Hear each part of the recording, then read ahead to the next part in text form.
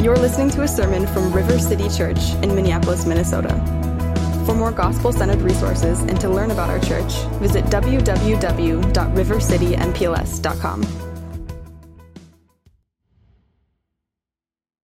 We are in Esther chapter 9 today. So Esther chapter 9. Again, page 415, one of those hardback black Bibles if you use one of those. Or if you still want an Esther scripture journal, today is the last day of the Esther series. So grab one of those before you leave today if you want to keep one with you. Or maybe you just want a new, fresh copy. Grab one before you go. You're welcome to do that. As I said, today's our last sermon in the Esther series. And we titled the series, Ordinary People, Extraordinary God. Because in the book of Esther, we wanted to highlight that even though Esther is the main character, the main human character in the story, she shows remarkable courage. Even though those things are true, she is also a flawed person, just like all of us. She experienced the pressure to compromise her identity in the midst of cultural pressures that were around her. And yet, even though she was ordinary in this way, an extraordinary God used her to be an agent of salvation for his people. The title here is also a reminder for us that even though God's name is not mentioned within the narrative of Esther, he is clearly at work behind the twists and the turns of the story. There will be times in your own life when you feel like God is silent, where his name feels like it's not being mentioned. The book of Esther helps us to remember that God is never absent, even when he feels silent. For some of you here today, I feel like that's the message you need to hear. That's what God's Spirit wants you to hear. We have a whole sermon yet to go, but for some of you, someone here, God's Spirit wants to remind you that he is never absent, even when he feels silent. I've been struck throughout the story just how beautiful and how compelling the narrative of Esther is. It's really a remarkable story. As God reverses all the dangers that were confronting his people, he shows himself to be faithful yet again within the story of Scripture. And today in our text, we're going to see a clear call to remember.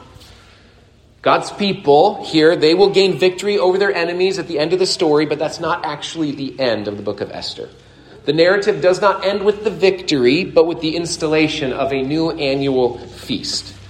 And that's what we're going to read about, as if you would stand with me for the reading of God's word. I'm going to read from verses 20 through 28 of Esther, because this is where the author highlights what he wants us to focus on here at the end of the book. Now, when we finish reading, one of the things we do here each Sunday is I'll say just this little phrase, this is the word of the Lord. It's a reminder for us that this is God's word.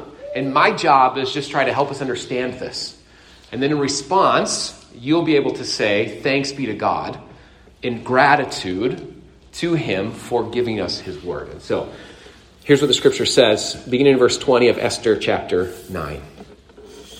And Mordecai recorded these things and sent letters to all the Jews who were in all the provinces of King Ahasuerus, both near and far, obliging them to keep the 14th day of the month of Adar and also the 15th day of the same, year by year, as the days on which the Jews got relief from their enemies, and as the month that had been turned for them from sorrow into gladness, and from mourning into a holiday, that they should make them days of feasting and gladness, days for sending gifts of food to one another and gifts to the poor.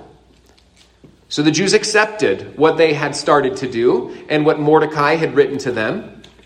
For Haman the Agagite, the son of Hammedatha, the enemy of all the Jews, had plotted against the Jews to destroy them and had cast that is, cast lots, to crush and to destroy them.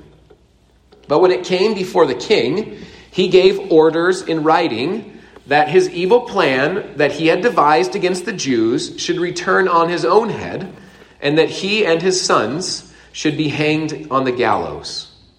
Therefore, they called these days Purim, after the term Pur.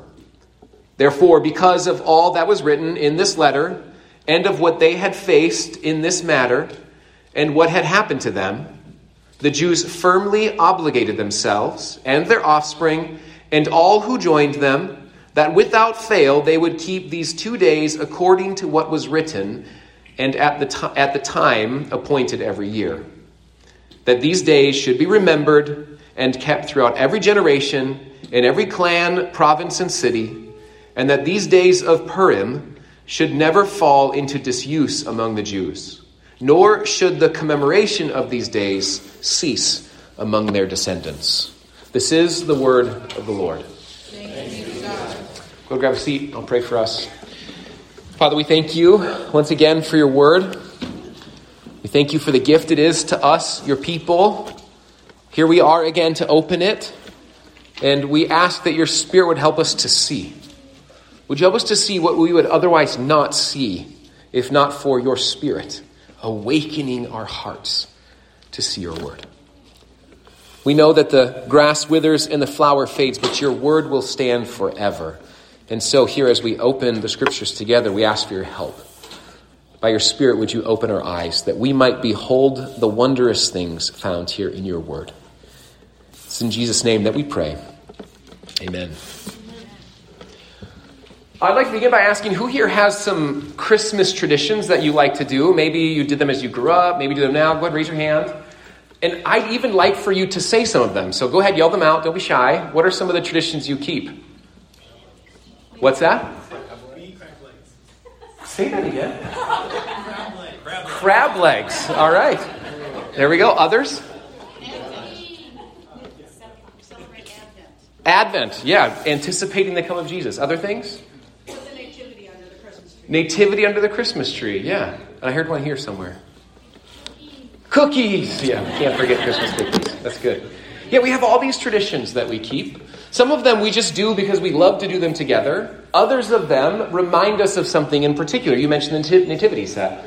Megan and I got this nativity set when we first got married. And at the time, it was like a wedding gift. And I thought, a nativity set? I don't know if I want a nativity set for my wedding. I wanted like a mixer or, something cooler, like manly, I don't know, video game, I don't know. Mixer's not very manly, right? But we got a nativity set. But now, putting out that nativity set is one of the favorite parts of our Christmas each year. And it reminds us of the scene and the context of Jesus' birth. We have these traditions, some just to celebrate with others, just with people we love, and others to remind us of something. And it's good to ask why when we think about the traditions we inherit. Even when we think about Christmas, Christians and non-Christians alike celebrate Christmas. We get together, we share gifts, we enjoy food, we spend time together, and we might even ask why. Why do we do that?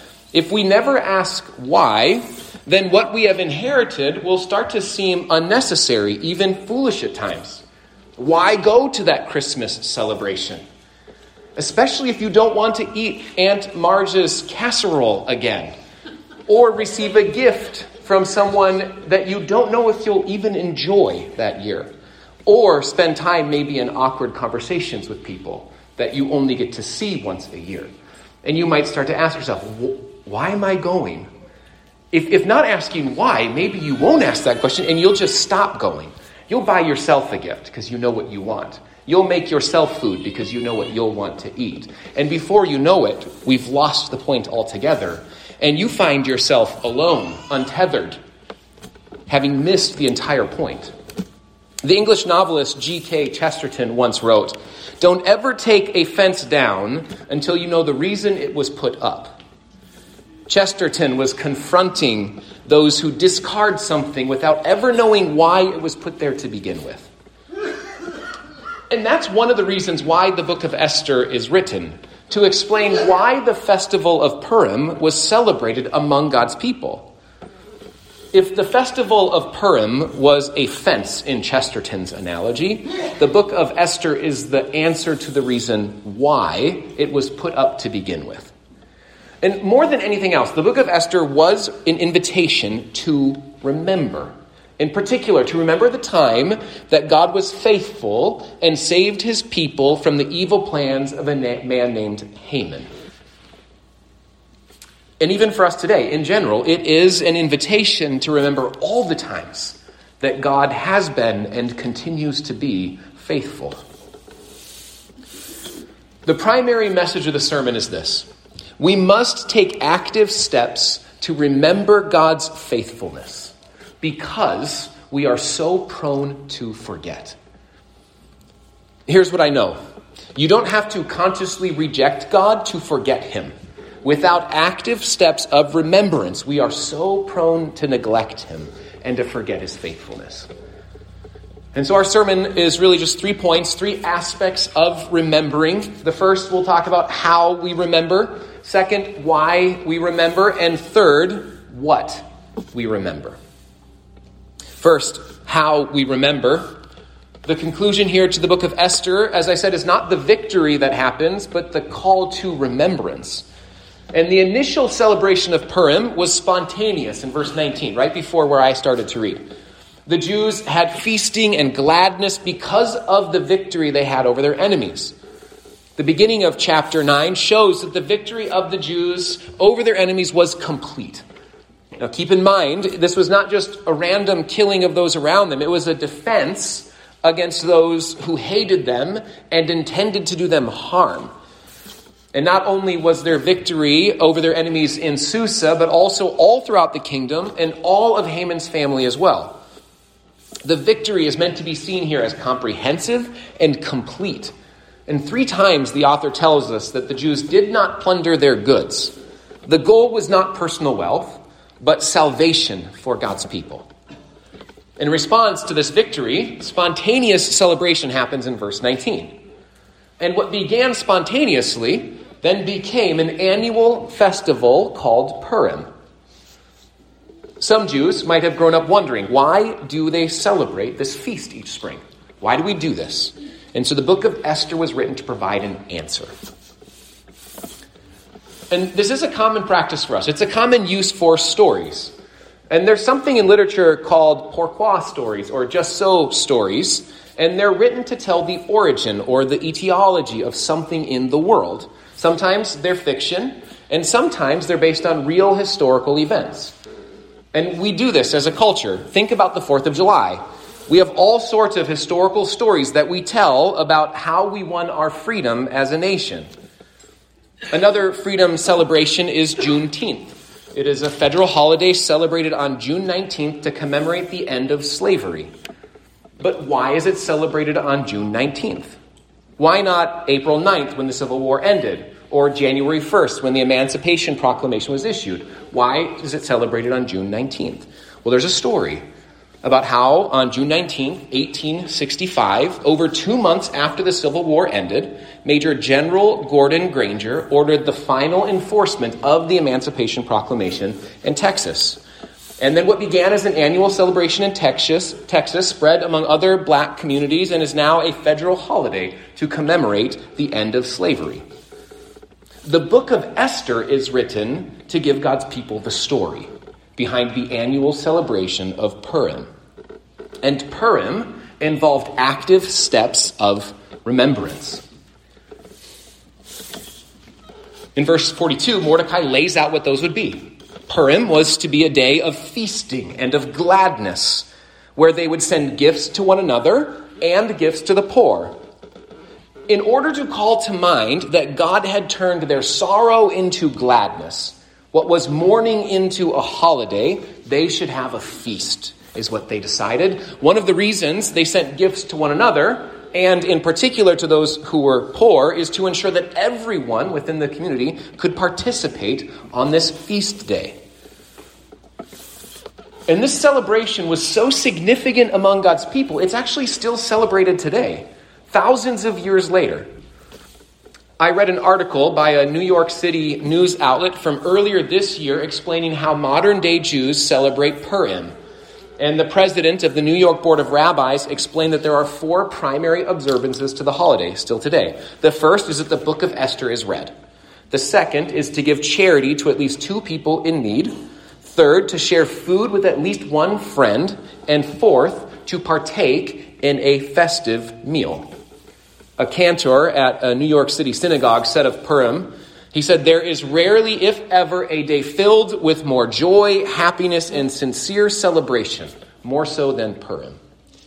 And you can see how Mordecai's initial instructions in verse 22 are still reflected in modern Purim celebrations.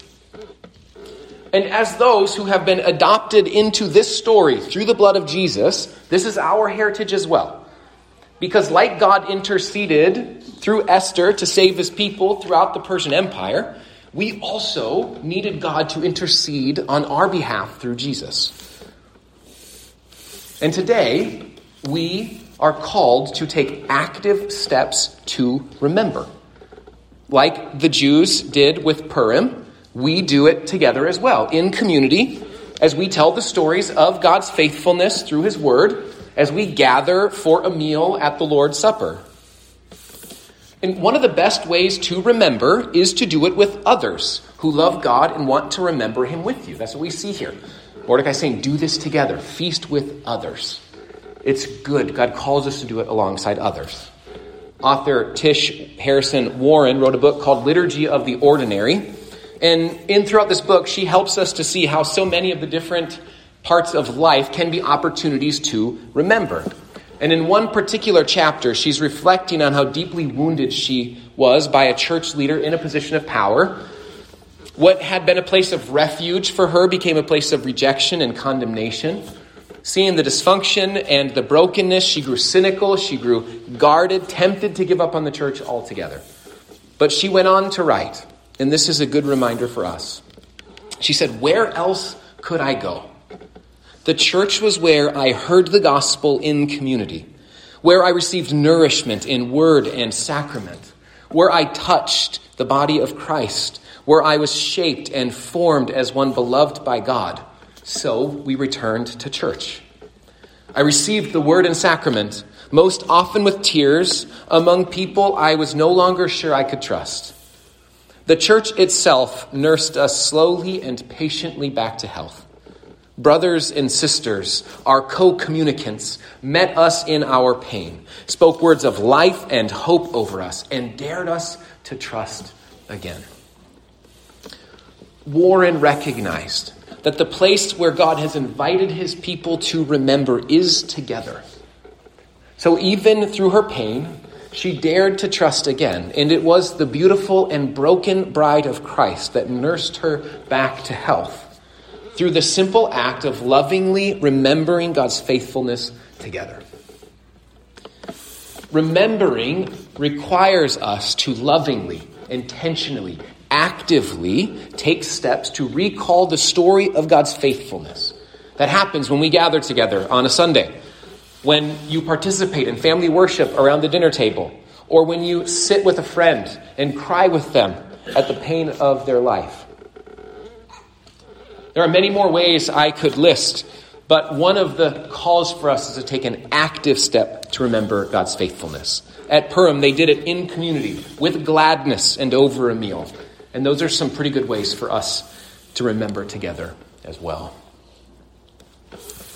The second aspect this morning of remembering is why we remember. And the answer, just briefly, is because of how quickly we forget. In verse 27, it says that the Jews firmly obligated themselves and their offspring and all who would join them to keep the festival of Purim, which means they made a commitment to remember together. Because, in verse 28, they did not want the days of Purim to fall into disuse, or the commemoration of these days to cease. They did not want the memory of what had happened to be forgotten among God's people. And so we take active steps to remember because we so quickly forget. The entire experience within the book of Esther was an identity clarifying moment for God's people. Because in exile, it is tempting and difficult for them to maintain their identity as God's people. Yoram Hazani wrote this: it was only after the dispersal throughout Babylonia and Persia that an individual born as a Jew found himself in immediate, constant, and personal contact with other possible identities and had to choose for himself whether Jewishness would be something he would maintain or something he would hide. Hazani is a Princeton-educated Jewish Bible scholar, and he observed how this was a unique and unprecedented moment within Jewish history. It was one of the first times when someone could choose to reject their Jewish heritage, especially those who remained in Susa. 80 years earlier, the first Jews returned to Jerusalem, but yet those in Susa had this temptation to assimilate to the broader culture that was around them in a very intense way. In many ways, that is what Esther had done when we meet her at the beginning of this book. From what we can tell, she had assimilated into Persian culture, and she had left behind many parts of her Jewish identity until Mordecai appeals to her to make a decision. Was she going to embrace her Jewish identity or her Persian one? And when she appealed to the king to save her people, it was an act of choosing her Jewish identity. And here at Purim, her decision is mirrored by all the Jews in Persia. They were on the verge of being massacred, which served to remind them of who they are. It was an identity-clarifying moment for them. Hazani points out that many had started to assimilate into the Persian community, but that this moment forced them to see and to recognize who they were. And in response to God's salvation, they once again recommitted themselves to Him. For us today, there is a parallel here with our own identity and our own pressure of assimilation into our cultural moment. We are not in physical exile like the people of Persia, but we are in spiritual exile. This is not our home. And like the Jews, we can start to get our identity from the culture around us, more so than the identity that we've received from God. Every day, we're inundated with messages, ways of thinking that run counter to God's story of the world. For example, we are told that our value is based on what we accomplish. Or that if we don't make that purchase, we're going to be lacking in some way. Or we are told to liberate our sexual impulses and that moral and sexual decisions won't have much consequence, so don't worry about them so much. The reason we take time to remember is because our acts of remembrance remind us of our identity. They are a way of rebelling against our tendency to assimilate. Trevin Wax, in his book Rethink Yourself, argues that we get our identity from one of three places. We will look around, inside, or up. When we look around us, we look to our communities, to our families, to our traditions to define our identity. And this was more common in early Western history and still in parts of the world today, where we take our identity primarily from our tribe, from our people, from our heritage. And there's a heavy emphasis here on the heritage we receive from our family. A second way that Wax outlines is that we can look inside of ourselves. And this is a very modern and Western way of forming our identity, where we reject the identity that we receive from our community. We look inside of ourselves to discover who we are and what we want to do with our lives. And then we ask the people around us to support that version of ourselves. At the time of Esther, it was far more common for people to have an identity that was shaped by those around them. The first one I mentioned from Trevin Wax, by their communities and by their families. However, as Hazani pointed out, there's this new paradigm that's starting to emerge, in which people had the option to choose a new identity and reject the one that they had inherited.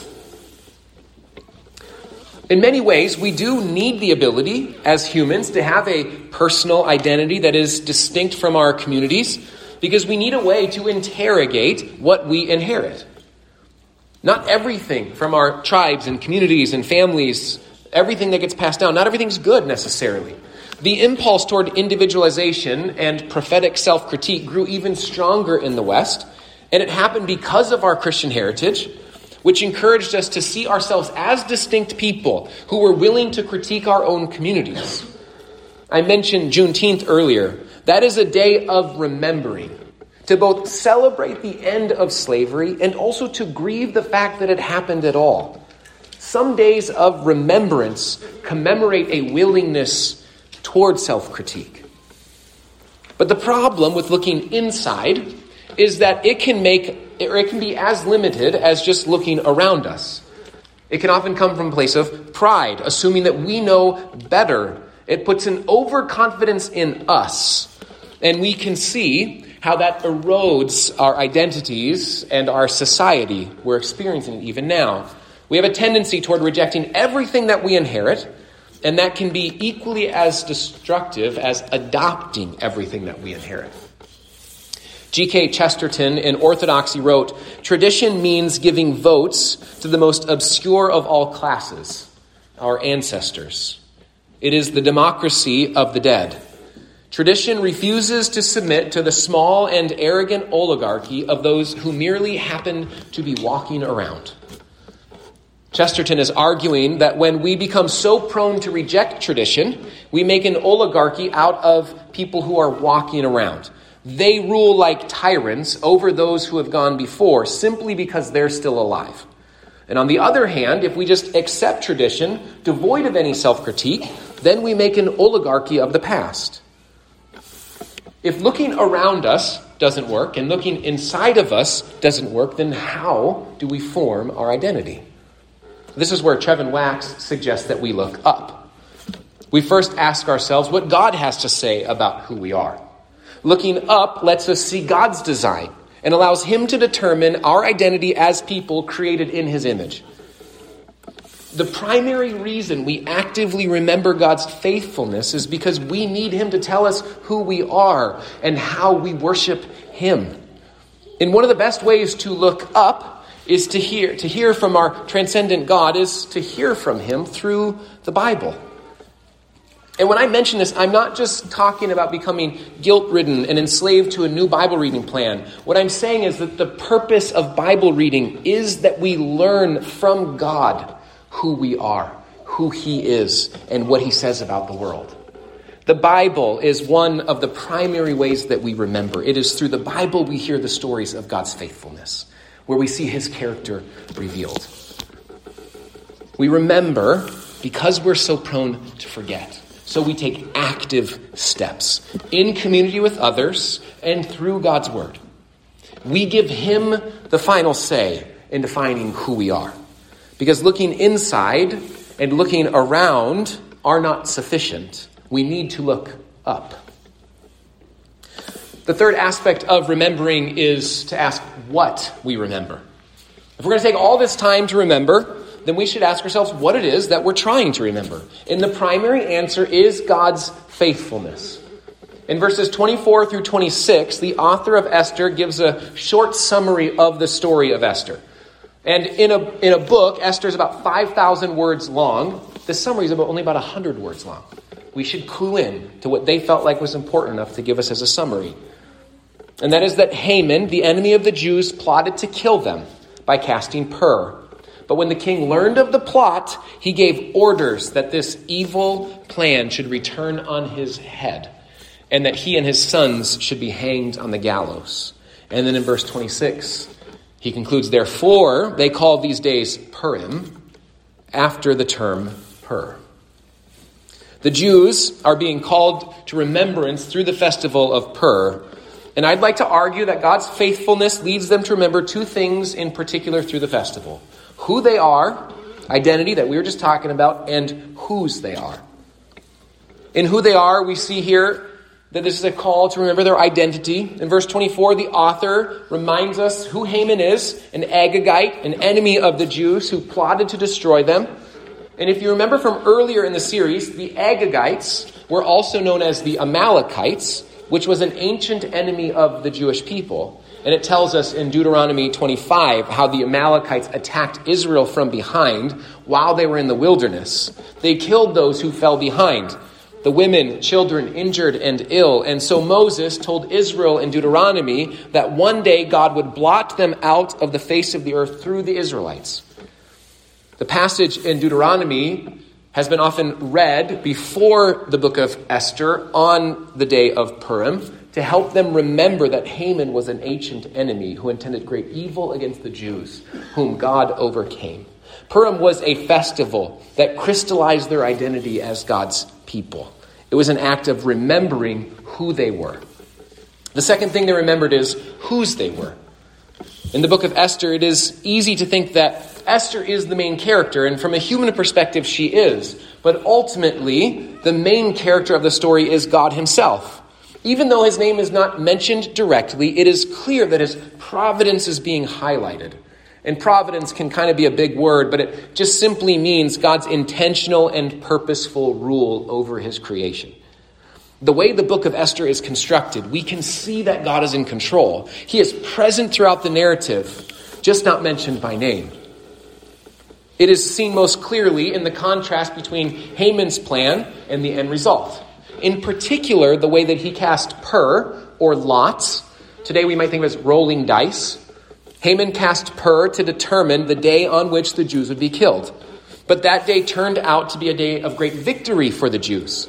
As it says in verse 25, his plan was turned on his head. The evil he planned against others fell upon him and his sons, which is an expression of God fulfilling what was written generations earlier in Deuteronomy. God might be slow in fulfilling his promise, as we regard slow, but his timing is perfect. The name for the festival is a reminder of God's providence. Purim is based on the name for the dice that Haman threw. It is a reminder that what Haman meant for evil, God turned for good. Purim is a day to remember that God is in control. He is sovereign, and he will remain faithful to his promise. As much as it was a reminder of who the Jews were, it was an act of remembering whose they were. And so when we ask what we remember, it's a combination of these same two things: who we are and whose we are. In many ways, Purim is not just about us remembering. It is a celebration of God remembering his promise to his people. God remembered his own faithfulness to his people. The Jews are in exile here because they had rejected him. They had forgotten who they were and whose they were. And in this moment of great need, God remembered his own covenant faithfulness. We remember because God remembered us. Now, we don't practice Purim as a Christian community today, even though we could, but the command is not binding on us in the same way. So the most direct application for us is simply this call to remember, to actively remember God's faithfulness. And this call is repeated then several times in the New Testament, a call to remember. In the New Testament, though, it is a call to remember Jesus, who came to fulfill the greatest act of God's faithfulness. We remember because God remembered us in Christ. In 2 Timothy 2:8, for example, Paul is writing, and he says, "Remember Jesus Christ, risen from the dead, the offspring of David, as preached in my gospel." Paul here, he's writing to this young church leader named Timothy. He's giving Timothy instructions on how to pastor and shepherd God's people. And here's what he says: remember Jesus. In 2 Peter chapter 1, verse 9, we get kind of the opposite side of this. We get a warning that not remembering or forgetting is a danger to our soul. Peter writes that those who lack godliness are so nearsighted that they are blind, having forgotten that they were cleansed from their former sins. We must take active steps to remember God's faithfulness because we're so prone to forget. And Peter is warning us about our tendency to forget here. Two things happen when we forget that we have been cleansed from our former sins. The first is what Peter is appealing to in his letter. If we forget that we are clean and our former way of living doesn't fit us anymore, then we will be prone to go back to the idols and to the practices that enslaved us before Christ. We have been set free. We are made clean in Christ. The second danger is that we forget that Jesus cleansed us. So we will start to try and cleanse ourselves. We can try to make ourselves clean enough to be loved by God, or clean enough for God to keep loving us, forgetting that Jesus has made us absolutely pure. You cannot get any cleaner than what Jesus has already done in you. Dear saint, if you are in Christ, then you are clean. You have been cleansed. The reality is that there is even a danger of turning our acts of remembrance into a new legalism. as if the festivals will make us clean. We need to be reminded, no, the festivals don't make us clean. Jesus makes us clean. The festivals, these acts of remembrance, are intended to remind us of that reality. So when Jesus instituted the Lord's Supper, that was the point, to remember. Jesus said that when we take the bread, which is a picture of his body, we do it in remembrance of him. He said that when we drink the cup, which is the blood of the new covenant, we do it in remembrance of him. In the same way that Purim was instituted as an act of remembering God's faithfulness in Esther, the Lord's Supper was instituted by Jesus as an act of remembering God's faithfulness on the cross. Which is why Paul wrote in 1 Corinthians chapter 11, verse 26, "For as often as you eat this bread and drink the cup, you proclaim the Lord's death until he comes." That's what we do when we take communion. God has given us a way to actively remember Jesus. And communion is one of the most significant ways we do that together each week. So I want to encourage you, as we take communion here in just a moment, be intentional. It is an active step of remembering God's faithfulness to us in Jesus, that we have been cleansed from our former sins. And so as we bring our Esther series to a close, our focus here at the end is what the author of Esther has focused on. The institution of a new festival, the festival of Purim, where God's people remembered together of his faithfulness. For us today, it is a call to be intentional in how we remember Jesus together. We must take active steps to remember God's faithfulness in Christ, because we are so prone to forget. Thank you for listening to this sermon from River City Church. If you found this resource helpful, we encourage you to share it with your friends and family. We exist to see weary lives renewed through relationship with Jesus in the Twin Cities and beyond.